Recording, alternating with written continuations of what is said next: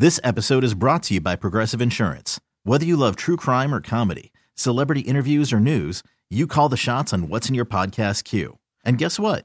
Now you can call them on your auto insurance too with the Name Your Price tool from Progressive. It works just the way it sounds.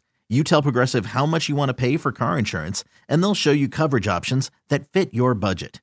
Get your quote today at Progressive.com to join the over 28 million drivers who trust Progressive. Progressive Casualty Insurance Company and Affiliates. Price and coverage match limited by state law.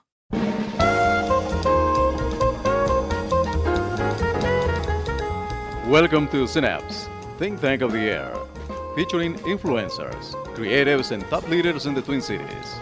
And now, here is our host, Steve LeBeau. And welcome to Synapse Think Tank of the Air. I'm Steve LeBeau, and we have a special program today talking about art. So it's up to you to use your visual imaginations as we talk about the real thing with Natalia Berglund, an artist from Minneapolis. Is that correct? Well, I live in Minneapolis right now, yes, but I'm originally from Minsk, from Belarus. Ah, Belarus. Mm-hmm. What's the difference between Belarus and Rus proper? It's one of the republics. It's in former Soviet Union, there were 15 republics, and so it's one of the republics. So Moscow and Russia, I guess Moscow was the capital, and Russia was kind of the main republic, and then all of the other were kind of the little sisters. So Belarus, that translates as better than Russia. No, I mean, Belarus technically translates as White Russia, and it's essentially Russia was conquered by the Tartars, and that was the small segment that wasn't conquered. So that's why it's sort of like stayed pure, unconquered. So that's where the name comes from. The unconquered part of Russia. Yeah. And we're here with Tecumseh Aiken, who I've known for many, many years. Many years. Hard to count them up. And I know where you're from, but why don't you tell me anyway so we have some parity here. I'm from Lowertown. I live in Lowertown. I'm from Evanston, Illinois. So some people would like to say Chicago, but I'm from Evanston proper. So you're both expatriates from your homelands. Yes. So, Tecumseh, actually, I have very few art pieces, but I have two of Tecumseh's. So we have a special relationship there because every day I see his art in my living room. And it's kind of nice to have something unique and original that no one else in the world has. But also there's kind of a depth. I compare it to classical music or any good music. If there's good music, you can listen to it again and again and again, and it doesn't bottom out. But some of these top 40 songs, you know, after a few listenings, you've kind of heard it. It's been heard. You're done with it. So how do you accomplish that kind of depth where people want to keep coming back and looking at it? That's a question for either one of us? That's a question for either one of you. Yeah, how do you make art that people want to keep looking at and not just see it once? I mean, like a comic book. You flip through and you've seen it. Actually, I just saw one of Natalia's, her postcard for her show. Okay. And it has that kind of feeling where it makes it familiar to you, but at the same time, there's these things that draw you in, you know, and so it's just like looking at a tree. You can look at a tree, but every time you come to see it, it's something new. Something's grown. The environment's different around it. And with mine, I create a moment that you can enter into, and then you keep spending more time with it and seeing more things. And it might not be what my general intention was, because I leave it open so that you can have your own interpretation, like jazz. Right. You know, and so it's not magic. It's just actually more like human nature. Oh, come on, it's magic. Okay, it's magic. It's magic. Well, let's describe. Well, you mentioned that Natalia has a show coming up on August 25th. That's right. My first solo show will open at the Museum of Russian Art on August 25th. The opening reception is from 6:30 till 8:30. And it's free, so I hope a lot of the listeners will find time to go and check it out. But going back to your question, well, let's describe this one, for example. I mean, on your postcard, Faces of Change. Yeah. Now that gives a clue of what your art is about, because I see a face, and it looks like there's a face behind it, and then kind of a cross with areas of a different face. Is there a way to describe that better? Well, you kind of described it, yeah. Essentially, this particular piece, yeah, it's a portrait of a modern woman, and it's kind of like overlaid on top of the 12th century Russian Orthodox icons. So it's kind of, as Takumba was saying, something old and something new, and then that kind of layering of elements, and just again using the old and new, it kind of creates this story, and kind of invites viewers to hopefully kind of see different things in it, each time they look at it. So the question is, what story? Your story, or does the viewer make their own story? I'd say my intent is to kind of as a jazz piece. There is a melody, and people have different feelings when they listen to it. So my intent is for users to kind of form their own personal interpretation of my work, so that they kind of go off from their personal experiences, and different elements in my paintings will suggest different things to them. And so that would be kind of the best way to view the work, not trying to get into my head and trying to understand what I was trying to. What did the framers intend? Yeah, we don't want you to do that. but just kind of to form their own opinion, and try to kind of untangle the story and kind of see it from their own perspective. So what you have is two people there, and the eyes come from like a contemporary photograph, and then the background is, like you say, 12th century? Yeah. That's old. That's old, yeah. But it's in color. Oh, well, yeah, that's how they used to paint icons in color. And then they black and white photos. So there's a little bit of disparity there. There's a contrast. There's a flip on that one, because people used to think of black and white as being old, like in the movies. Right. So that's interesting. But see, that you just discovered, Steve. Mm-hmm. And I didn't notice that at first, but I noticed a different time in the styles of the work that she's presented there. Mm-hmm. So that's the thing, is that it's inviting people to discover and then have a conversation and share it. And people grow without us, mm-hmm. without the artist, looking at it and having a conversation. And this woman's looking at me. That's right. And she's very intense, but not excited. Or she's very excited but not intense. It depends. There's this ambiguity there, isn't there? She is present in this. I would say in this. She is present. There's sort of like a calm confidence that I see. But I see that. She's got some swag or style to her that is very interesting. If I can interpret it. Yeah, for sure. Yeah, and I agree that a lot of my portraits have this calm confidence. So it's you describe it. Is there a way you want your viewers to feel when you look at your art, or do you want them to think, or feel, or both? Both, of course. Yeah. We want them to show up. Show up, feel, and think, because I think, it's all intertwined, so it's impossible to feel without thinking, I think. Right, and this is kind of as you can probably tell, I don't know a lot about art, but I know there's realism, where you try to present something that's there, mm-hmm. and then there's this abstract, which doesn't really represent anything, but it evokes something. Did you hear me gasp? What? So, well, see, I'm laying out a land full of minefields, so you can go and blow up my thoughts here. But so this is your kind of mixing. It's natural images, but they're mixed in, which you don't find in nature too much. Right. It's not a photorealistic depiction of a specific person. It's a combination of abstract elements and realistic elements.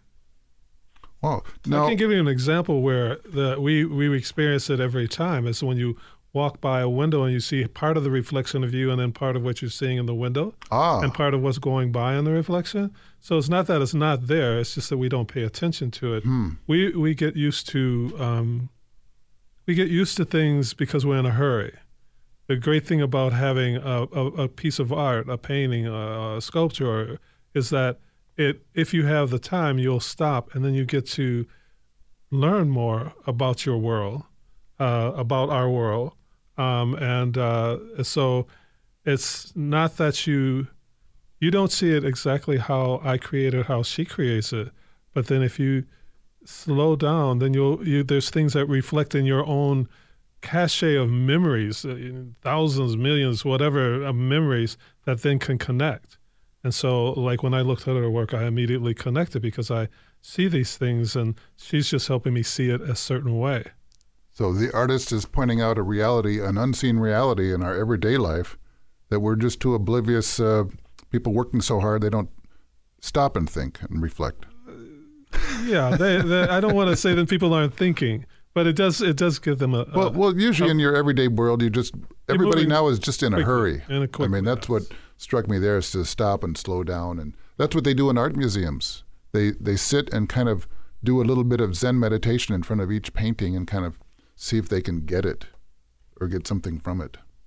Yeah, and that's why I love going to galleries and museums. It's just this time to look at beautifully crafted and presented objects and kind of contemplate about, what's on view and what's kind of like stays unsaid, and you can kind of complete the picture, so to speak. Now, I'm looking at the other side of your postcard, and here we have faces that are also manipulated. So here's a woman with kind of amazing hairdo, and then there's another face, looks like an old painting that's part of her cloak or robe. Yeah. So this latest series of mine, I essentially was drawing on my, Russian Orthodox roots, and was inspired by actually the show that the museum, the Russian Museum, the Museum of Russian Art had past fall, and I think it went through the winter even. They had a collection of icons there, and just looking at the old icons and the beauty and kind of the symbolism and the use of gold and just the craftsmanship really spoke to me. So I created this new series that use a lot of the elements found in the traditional Russian iconography. So yeah, my pieces that you again pointed out right now, it's kind of layering of different elements. It's a portrait of a person, but then there are elements of it's not a collage, but it feels a little bit collagey, so that it's kind of segments of icons overlaying, creating a garment or part of the, the shield around the face and so on. Yeah. Well, I get it now. Faces have changed, but actually you're changing the faces. Well, not so much the faces, but just what goes around the faces. The framing them. Yeah. So, Takumba, how can we describe your art? Or how can you describe it? I mean, do you want to take, I have a couple of I can photos of your art. I can describe my art as layers. From very, I can go from very repetitive images to very flowing images using black line. I'm colorblind, so I use black and white first. You're colorblind. Yeah, that means I have altered colored sense. I'm sure that I see color because I've programmed it in my head since I was 3. But I take here. Describe this pieces. one. This is a piece that I have. I never describe my work, Steve. You're so mean. Well, it's okay. Okay, for one thing, it's not representative ordinarily, but you gasped when I said that. I did. I'm gasping now. But this one could be called Faces. Yeah, I do see actually quite a few faces here. And what I love about Takumba's work, it's a lot of abstract patterns, but then when you look at it, you start seeing kind of elements coming together and forming larger shapes. Like in this case, I see multiple faces, and it seems like some sort of carnival to me. Maybe he could have a couple couple of paintings in your exhibit that look like faces. No, but I see a collaboration coming on sometime. It's interesting because she's working with layers in one way. I'm working with layers in another way. But we're really talking about life, and the pieces that I've seen just from her postcards, and hopefully people could go to the show, and I can go to the show. This is the first time I've met Natalia. Okay. So Here, yeah. A blind art date. No, yes. Okay, Steve. It's a lot, but and seeing it automatically, I'm like, she's got it. There's this thing of trying to tell a story about a certain aspect, and I think this one is. These are women faces features, and they're all women. Are they all women in your show? In the show, it's a combination of my current collection of new works, and it's also going to feature some of my earlier pieces. So, but there are only 3 small sculptures that are not women, but all of the other pieces will be women. And it's from what I've seen so far, it's a very earnest and well crafted. God, I hate saying well crafted. What did I say before? But she knows what she's doing with her for a medium. I know what I'm saying. As an amateur, I know what you mean. Is that you can look at something and tell whether it's well done or whether, I used to work for Jesse Ventura, and his definition of art is, if my 3-year-old can do it, it's not art. So there's some things that look like, well, so my 3-year-old could do it. That meant that he didn't like some of my work, but he liked other work. Because it's the intent and how you deliver it and how you're telling the message, And so with my work, I don't care if anybody else does the style that I do, but I want the feeling and the engagement between the audience and my work to grow and have meaning, But in reality, I might be doing all of my work, all of these hundreds of thousands of pieces just for me. But I realize it's not really true, because I know that each piece that I create, there's somebody out there that it belongs to, maybe not monetarily, but in spirit, they can relate to it. And if they see it in your house, or they see it, at the Walker, or they see it in the Union Depot, there are people that claim that as their own. And enjoy it in whatever way they want to enjoy it, not necessarily how I want them to view it. Boy, there's something that we're going to be talking more about art on this program. The one anecdote came to me. There was and this is like in the Nuremberg trials of one of the bad Nazi leaders, and one of them had like a Rembrandt, but during the course of the trial, he found out it was a fake, and it just broke his heart. I mean, visually, it's the same, spot by spot, it was the same paint on there. But just the thought that it was a fake, it just broke his heart. So it's not necessarily the vision, it's something beyond that, to know that this is a Tacumba, this is a Natalia. So art is very, it has a lot of levels, doesn't it? It does. I actually had an artist that, he does satirical things, but he and another artist said that they were going to start doing Tacumba fakes, copies.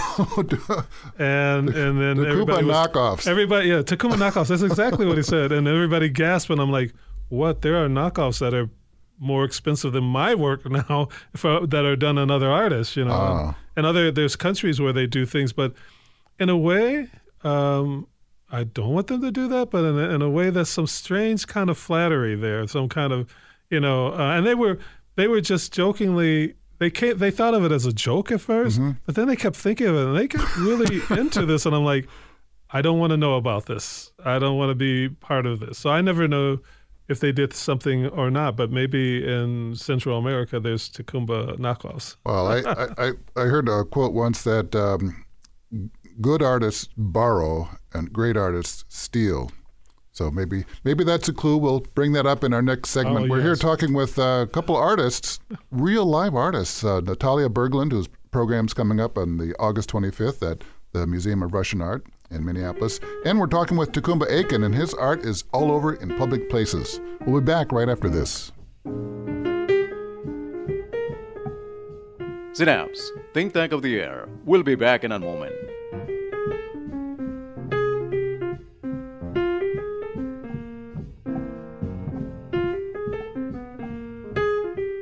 And we're back here with Natalia Berglund and Tacumba Aiken, two artists. And Tacumba, your art I think I read about you painting murals on the side of big grain elevators Yes. out in the middle of nowhere. But it must have been somewhere once you were there. Yeah.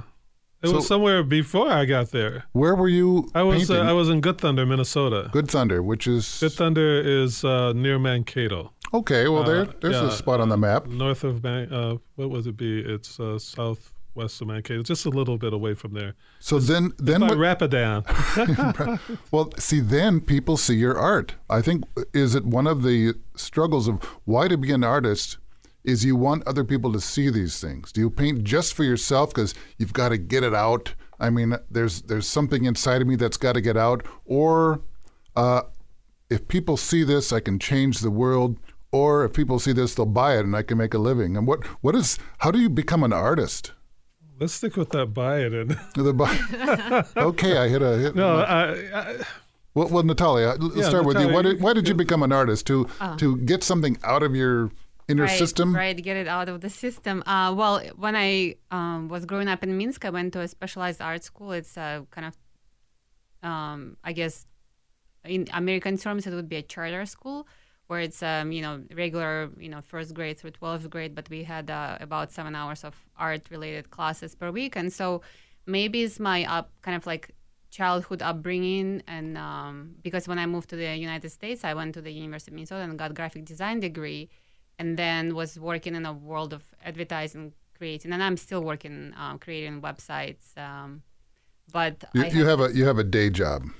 Well, I'm my own Kind of. boss, so You're freelance. I kind of mix it up. mix it up, yeah. So because again, being an artist, it's difficult to make living just by being an artist. You have to be at a certain level and have a certain following. But for me, it's just essentially this desire to create art, create beautiful objects.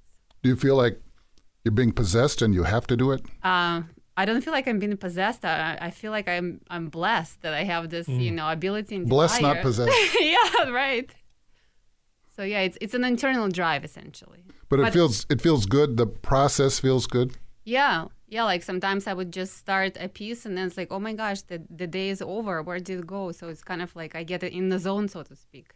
And then, is there any correlation between being in the zone and then liking your product?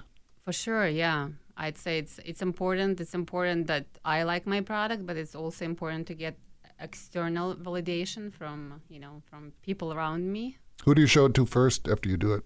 Well, obviously my family, my husband and my kids see it, and so it's nice to hear their opinions. And then I typically post my work on Instagram, so getting some likes there.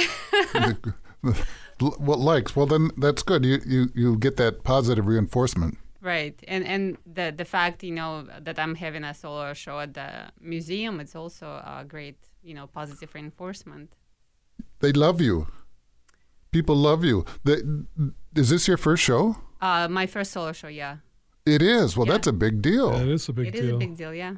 It's kind of a big milestone to cross for any artist to Right. finally get recognized. It's like doing a book for a writer. Right, and I'm it's a lot of work, and I feel like I've grew a lot during this past year with my new body of work. So yeah, I think I'm just kind of getting my art career going. Wow, you're on the launch. You're on the countdown right now. Counting Right, down to right. August 25th. Yeah. Man, Pressure. So right now is the time to get my work before it becomes really expensive. I was gonna mention that. You were saying Steve, you said you had me in your collection. I'm like, you need Natalia in your collection, and I need Natalia in my collection. I'm not gonna wait. so I have a favorite Mark Twain short story called "Is He Living or Is He Dead?" And it's about 4 starving artists in France that they can't even scrape up enough money to buy a piece of cabbage. They're just starving. And they've borrowed all the money they can in this small town. Nobody will lend them any more money. So finally, one of them comes up with a plan. And the plan is based on the idea that it's the dead artist that really has expensive paintings. So they do a plot. They draw straws, and one of them dies. And the people go around, the other three go around spreading rumors about this great master who's getting sick. And meanwhile, the great master, he's at home painting as fast as he can, kind of just outlining things so the other three can, fill it all in. So it's like a mass production before this guy fakes his death. And then they whip up all this expectation, then he dies, and it works. They sell these paintings for huge, vast sums, and then he's got to go anonymous the rest of his life because he's dead, right? But you can't wait. To be dead? To be dead. I mean, you've got to make some money now. Why don't people realize that a living artist is maybe more of a gamble, right? They can think I'm dead if they want, if that gets them to buy it. But it's my work is too much alive. And I have I do have a body of work that's strictly for my kids and my grandkids and my great-grandkids that people will not see until many years from now. Has come throughout the time. And I just, you do a show and you sell a few pieces, and then there's other pieces that you might sell later, but there are certain pieces that I just move to the side and I put them away because I started realizing musicians had done that. You hear about this vault of music and Louis Armstrong and even Prince and Michael Jackson and, John Lennon. There's these vaults of things that they just knew people would not maybe understand or they want to save it for a certain kind of thing or a certain time. So I just decided there were things that I wanted to keep, for later. So maybe that's my dead art collection vault. Your Tacumba vault. The dead zone. How do you decide which pieces to? There were pieces that when you're working on all of that, and it's the piece that says "Leave me alone" and "You don't touch me anymore." I'm like, okay, you go on the vault. And then because I look at it later and go, oh my God, that was so on point, and, and I just didn't put it in. But then I had enough there. And the other thing is the pieces that I really love that I just can't let go. I want to go back into my studio, my living space, and look at it because it influences everything. Mm-hmm. So they can wait to see those later. They see them in many pieces. And, I'm fortunate that I believe that the next piece is the best piece. Mm-hmm. And so I'm creating with that. So it gets a little difficult when you're working, and I have to stop thinking about it, and I just have to get to the doing, being in that zone, Mm-hmm.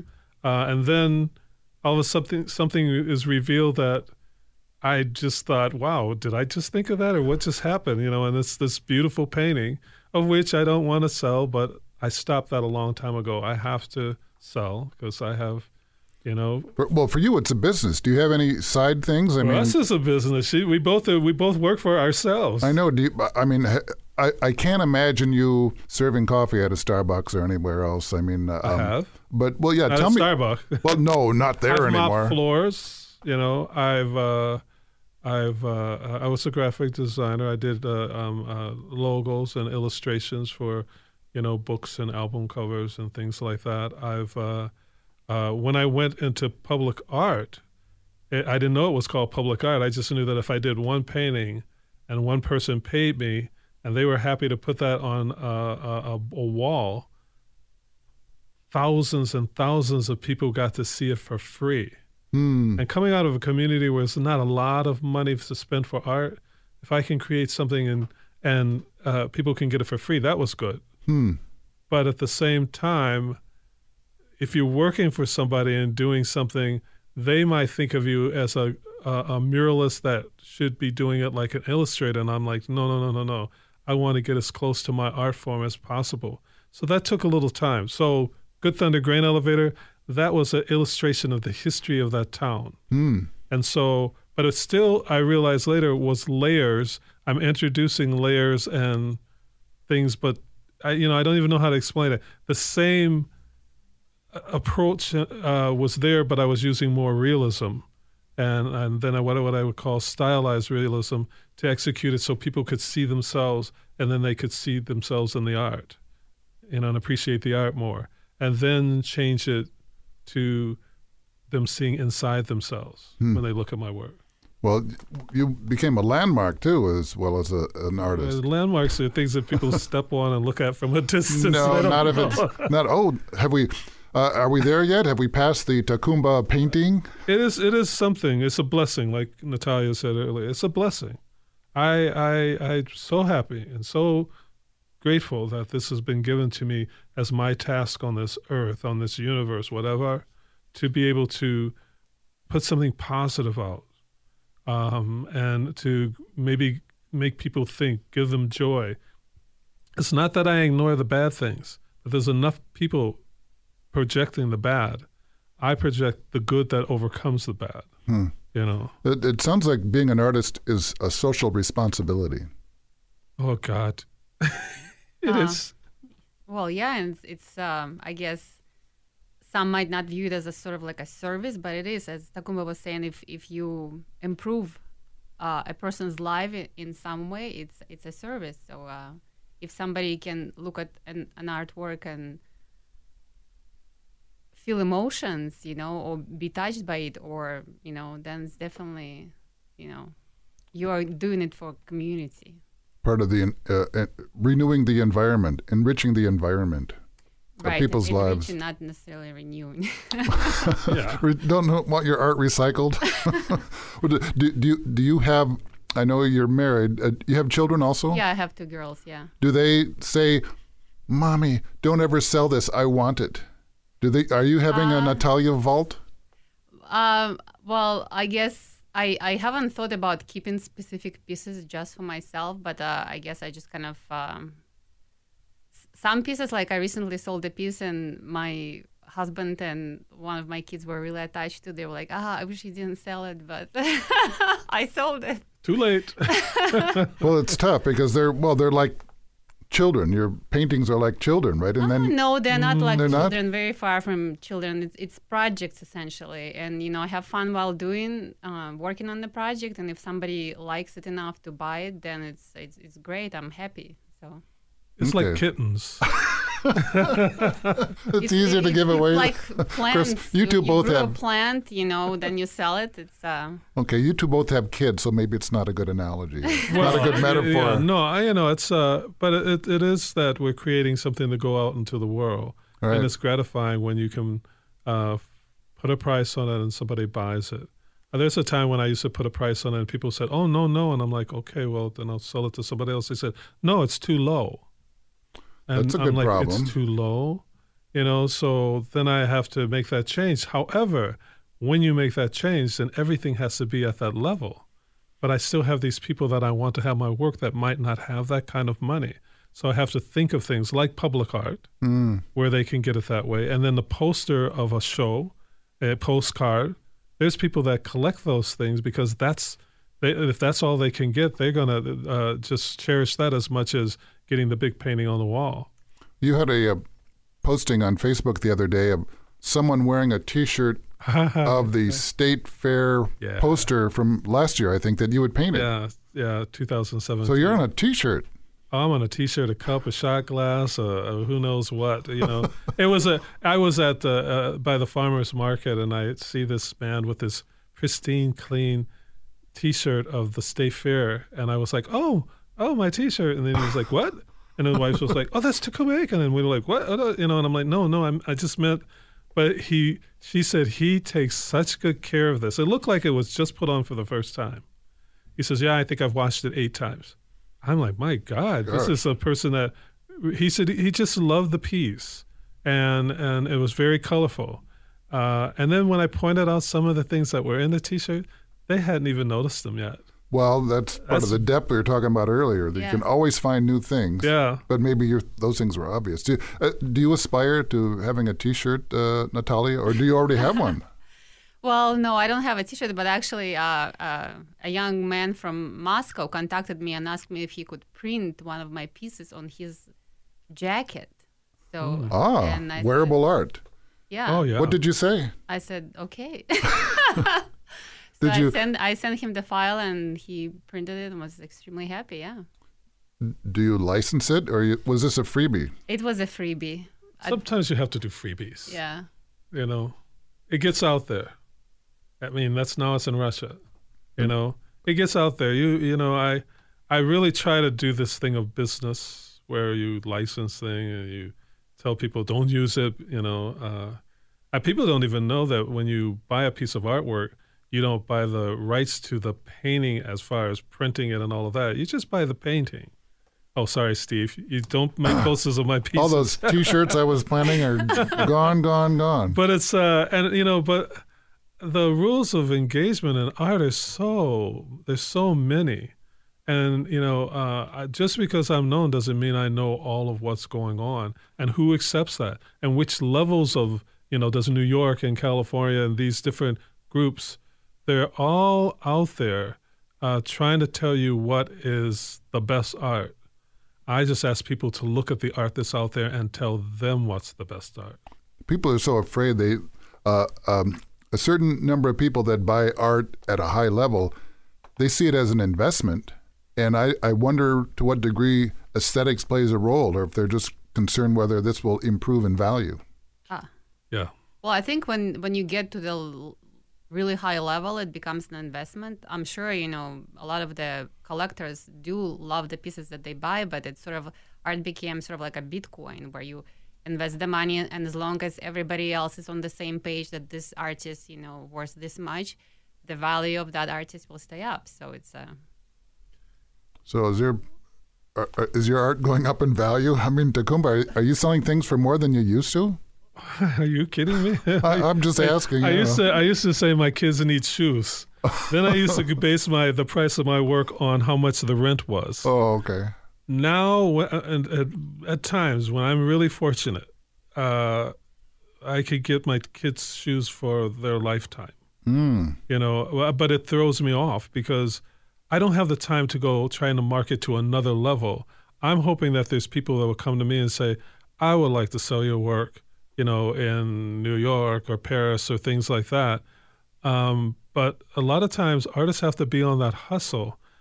And, I have an assistant to work for me now to go talk to people so I can paint. Otherwise, I would always be running around meetings, different things, trying to validate who I am. And I'm not going to do that anymore. My work speaks for itself. I will speak for it sometimes. But when I have work in major museums now and the price changed, and then I realized I can't take something that somebody paid $20,000 for and sell it for $2,000 anymore. No, it's and it was worth $100,000 when I did it and sold it for $2,000. But I'm working my way up. That's how my attitude is. You have to have that feeling that it's priceless, but how does it work in the marketplace?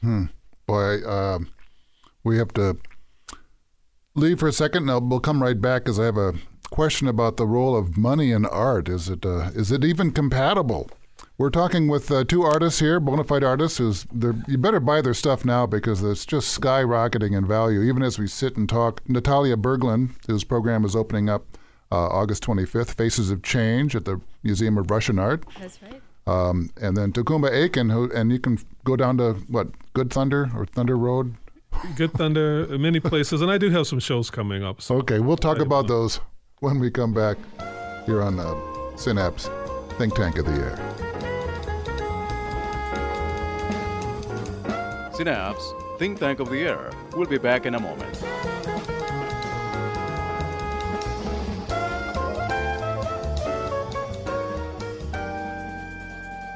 And we're back with artist Natalia Berglund and Takumba Aiken. Natalia has her first show coming. Now, how did you get that first show? Did you have to pay somebody? Did you have to give them a dinner or just show them your work and they were just floored and flabbergasted? My gosh, woman, you've got to get your art out in the public. Being at the right time, in the right place. Essentially, an editor of a lifestyle magazine in Thailand contacted me and wanted to do a feature in his magazine about my work. And I was, surprised to be contacted from Thailand. Thailand? Right. And so then this magazine came out. It's NAA magazine, I think it's called. And I posted about this magazine on a Facebook. And I just recently became friends on the Facebook with Vladimir Vansurikov, who is a current museum director. And he saw that publication and he asked to come in and see my work. And isn't that just how it is? Yeah. I mean, you're here in Minneapolis and you probably live just probably a few miles from the museum, right? Or Well, no, I live in Plymouth. Plymouth? Okay, Yeah. well, you live 10 miles. So here it's got to go to Thailand and get publicized. And now we have this all the time in the Twin Cities media realm.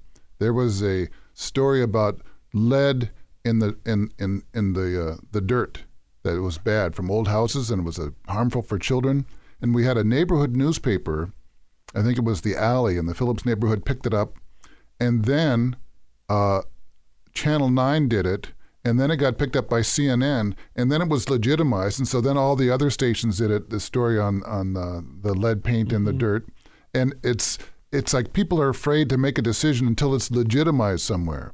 Like here in the Twin Cities, if you've been in New York, well, then you're legitimized automatically, then you're somehow better. Or if you're from Great Britain, then now somehow that's better than just being from here. I think that's funny. So Vladimir was impressed. Well, I guess since he's asked me, invited me to have a solo show at the museum, and I was just floored and super excited. Well, that's great. How did you get discovered, Tacumba? I know you've had. What museums are your works in now? I'm in the Walker. I have work that's in the M Museum, formerly the Museum of Minnesota Museum of Modern Art. I have Museum of Wine and Spirits in Sweden. Really? Yeah, because I did an Absolute Vodka ad. Hey. That was came about by one of my patrons telling a woman in Atlanta that was seeking out African American artists for a series that they do with Absolute. Was a series of African American artists. They had two others before. This was called Absolute Expression, and so my patron said, "Do you know Tacumba Aiken?" And then that gallery owner contacted me. I sent slides. Slides. Does anybody know what slides are anymore? That used to be the main medium for communicating about art. Yeah, it wasn't digital, and then they contacted me and asked me if I would be interested, and I said no, because I'm come from a African, Native American, Irish background, and alcohol is not good. And they were like, I didn't want to say what I did like, but they were like, the person was like, you got to be kidding me. And I'm like, she says, do you know it? I'm like, yes, and then they had a certain price that they wanted to pay, and I was right in the middle of a disappointing thing where I thought I was going to get more for a big mural, and I didn't. So, and they wanted all rights, and I mean, all these things were just being rushed to me, and me saying no got the price doubled. Good move. I was like, what? And then they say you have to name this piece, and I'm like, let's call it Libations. They said no.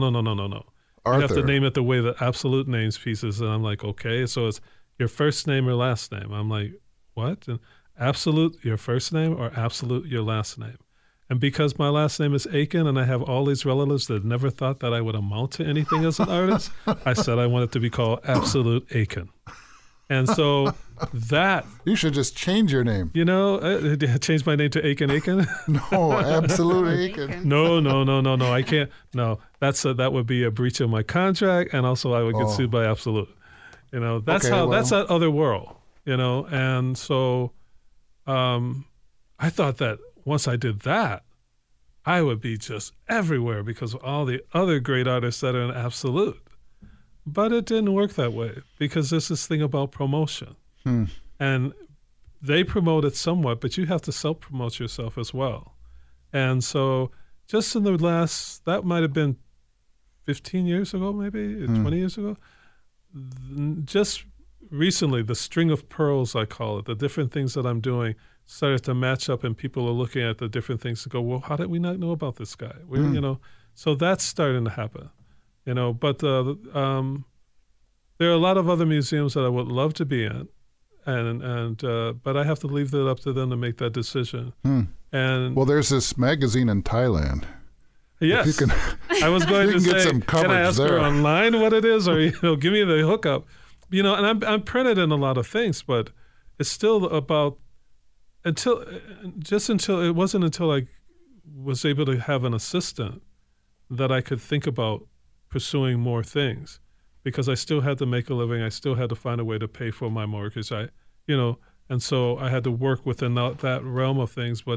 And I always thought that once I've got something, isn't it the museum or isn't it the patron that tells everybody else? But sometimes I think they're like, I got mine. I'm not going to tell anybody for 10 years. And I'm like, oh no. Gosh. So it's a kind of a love and wait, not love and hate, but love and wait kind of thing. It's hard to predict. There, another anecdote I heard actually was an interview with Quincy Jones, the music arranger. He's also a jazz performer and stuff. He's the one that did Michael Jackson's Thriller. That's how he got super famous, but he's done a lot of movie scores. And in an interview, someone said, well, when you're working on a piece, do you think about how much money you're going to make? And he says, no. When you start thinking about money, God leaves the room. Mm-hmm. So it's like the creative process is interrupted. If you're thinking, what I can get out of it, it doesn't work. Do you have that sense that you have to be in a certain, your little Zen state or whatever, the zone? Well, I guess I never think about, how much I'm going to charge for this piece or what it can possibly bring. It's sort of like I create the work that I want to create, and then hopefully, then I kind of think about, how much time I spend on this piece and kind of price it based on the amount of time it took at this point. And then hopefully, somebody will buy it.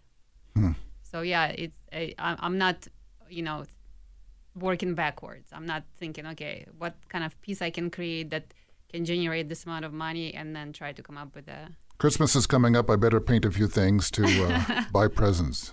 Yeah, no. If that's the motivation, then Christmas is coming up every other day, because I'm motivated by creating. But, things have changed with me. They're constantly changing. So, I just create my art to create my art. But I don't say that so that you can come and just say, I like that painting, and then walk out the door. There's value that's been put to it by other people, and it's truly a value that I put to it is based on the experience and the knowledge of all the things I created before that last piece. And so there's a lot of places that I can't even sell it to them because they can't afford it, but I don't want to insult them. I try to do a donation of part of the money that can go back to them, but it's really hard. It's the part that it hurts my heart when I have to say, I'm sorry, I can't do that. It really doesn't feel good to me, but I know to survive and to be able to take the money that I've earned and do what I want to do, like maybe supplement other artists or, take care of education or housing. These are the things that concern me, so I have to use my platform to do that. And sometimes I use my art to promote those things, and then it is a donation of some sort, working with physically challenged kids. So that piece might get done in a community engagement thing, and then I say, no, you keep it, and then they donate it, and the money goes to them.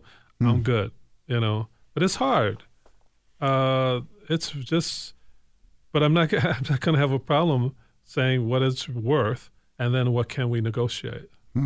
Is the Twin Cities, what kind of an art market is this? I mean, are there artists here so much and galleries? Is this a big place? Are we on the map anywhere?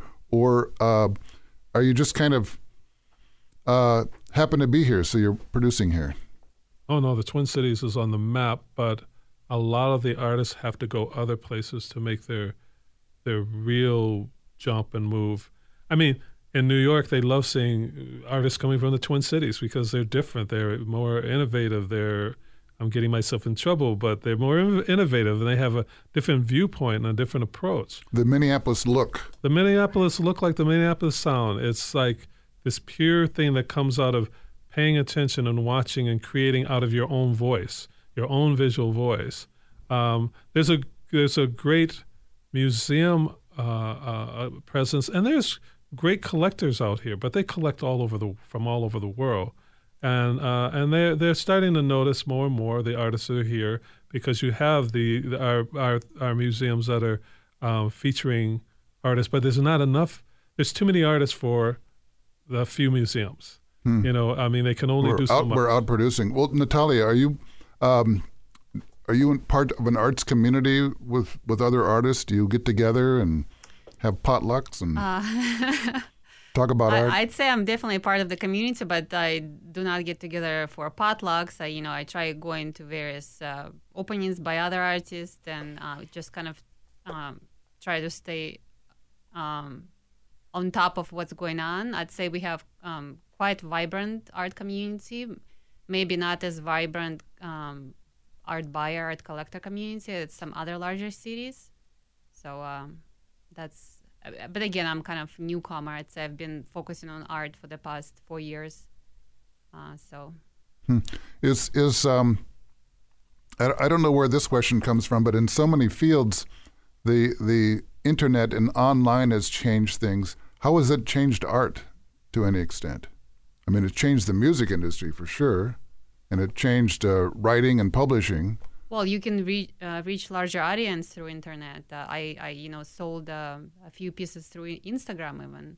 So people from different parts of the country or even the globe can find you and connect with your art. And so yeah, it's definitely making it easier to reach larger audience. But then at the same time, you see the sea of other talented artists out there. Mm-hmm. So it's great, but it's inspiring, but it also can be a little intimidating. Do you ever think, why should I try? Do you ever get depressed? And now, when we were talking about you for being on the podcast, you say, "Well, I've got to paint these more things for the show." It's like you're on deadline to just get into mass production mode. Well, I had to finish my pieces that I wanted to have in the show, so yeah, I had a timeline and.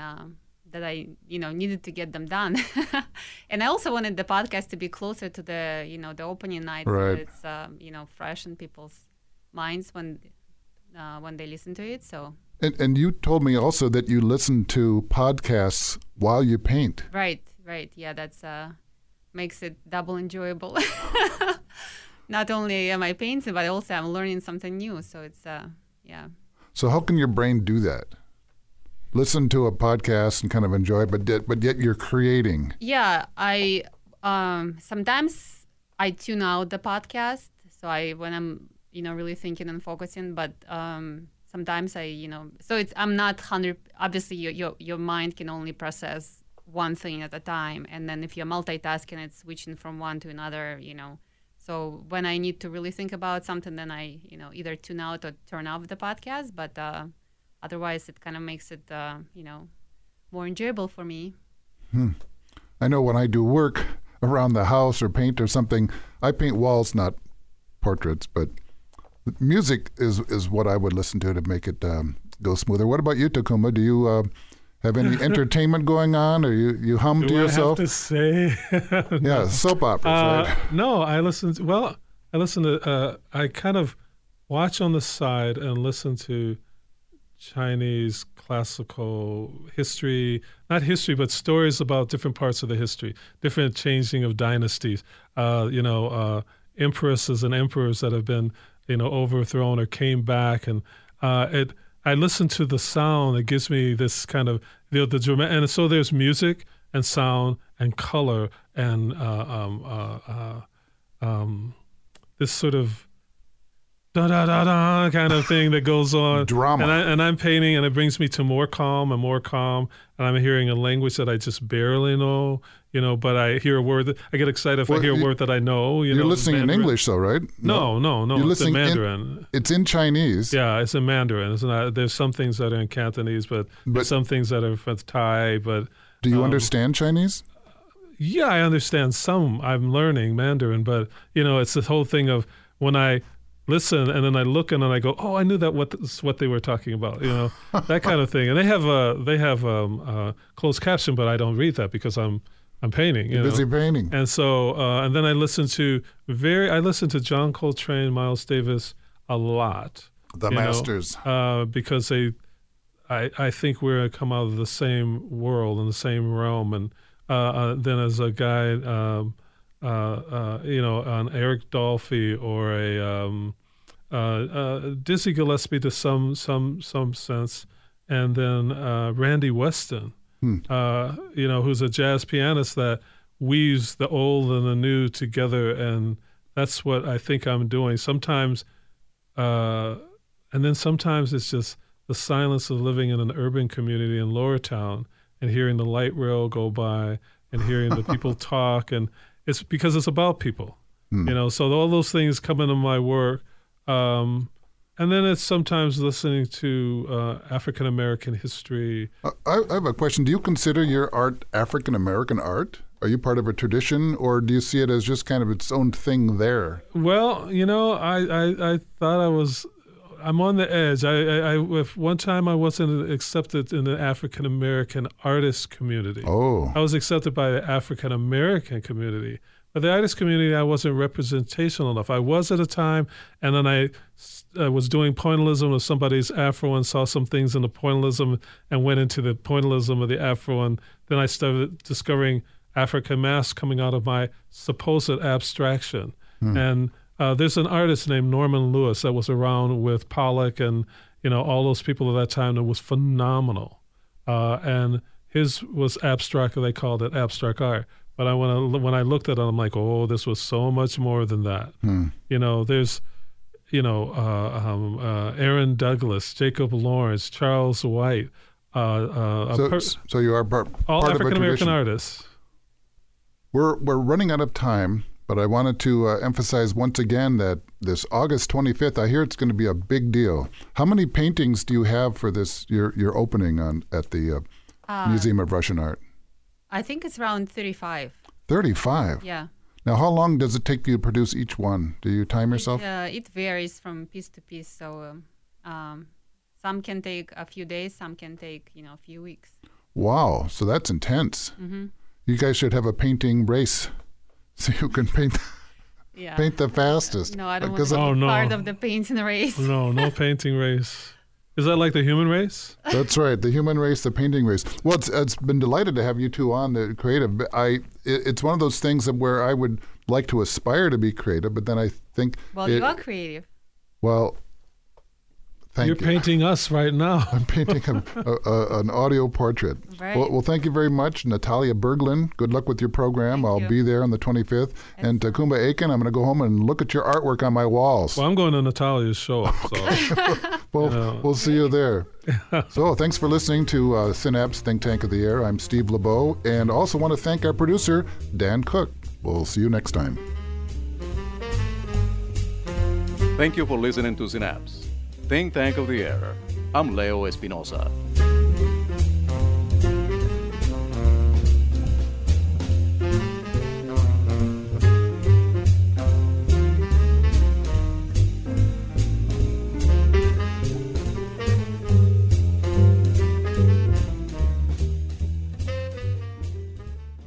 This episode is brought to you by Progressive Insurance. Whether you love true crime or comedy, celebrity interviews or news, you call the shots on what's in your podcast queue. And guess what?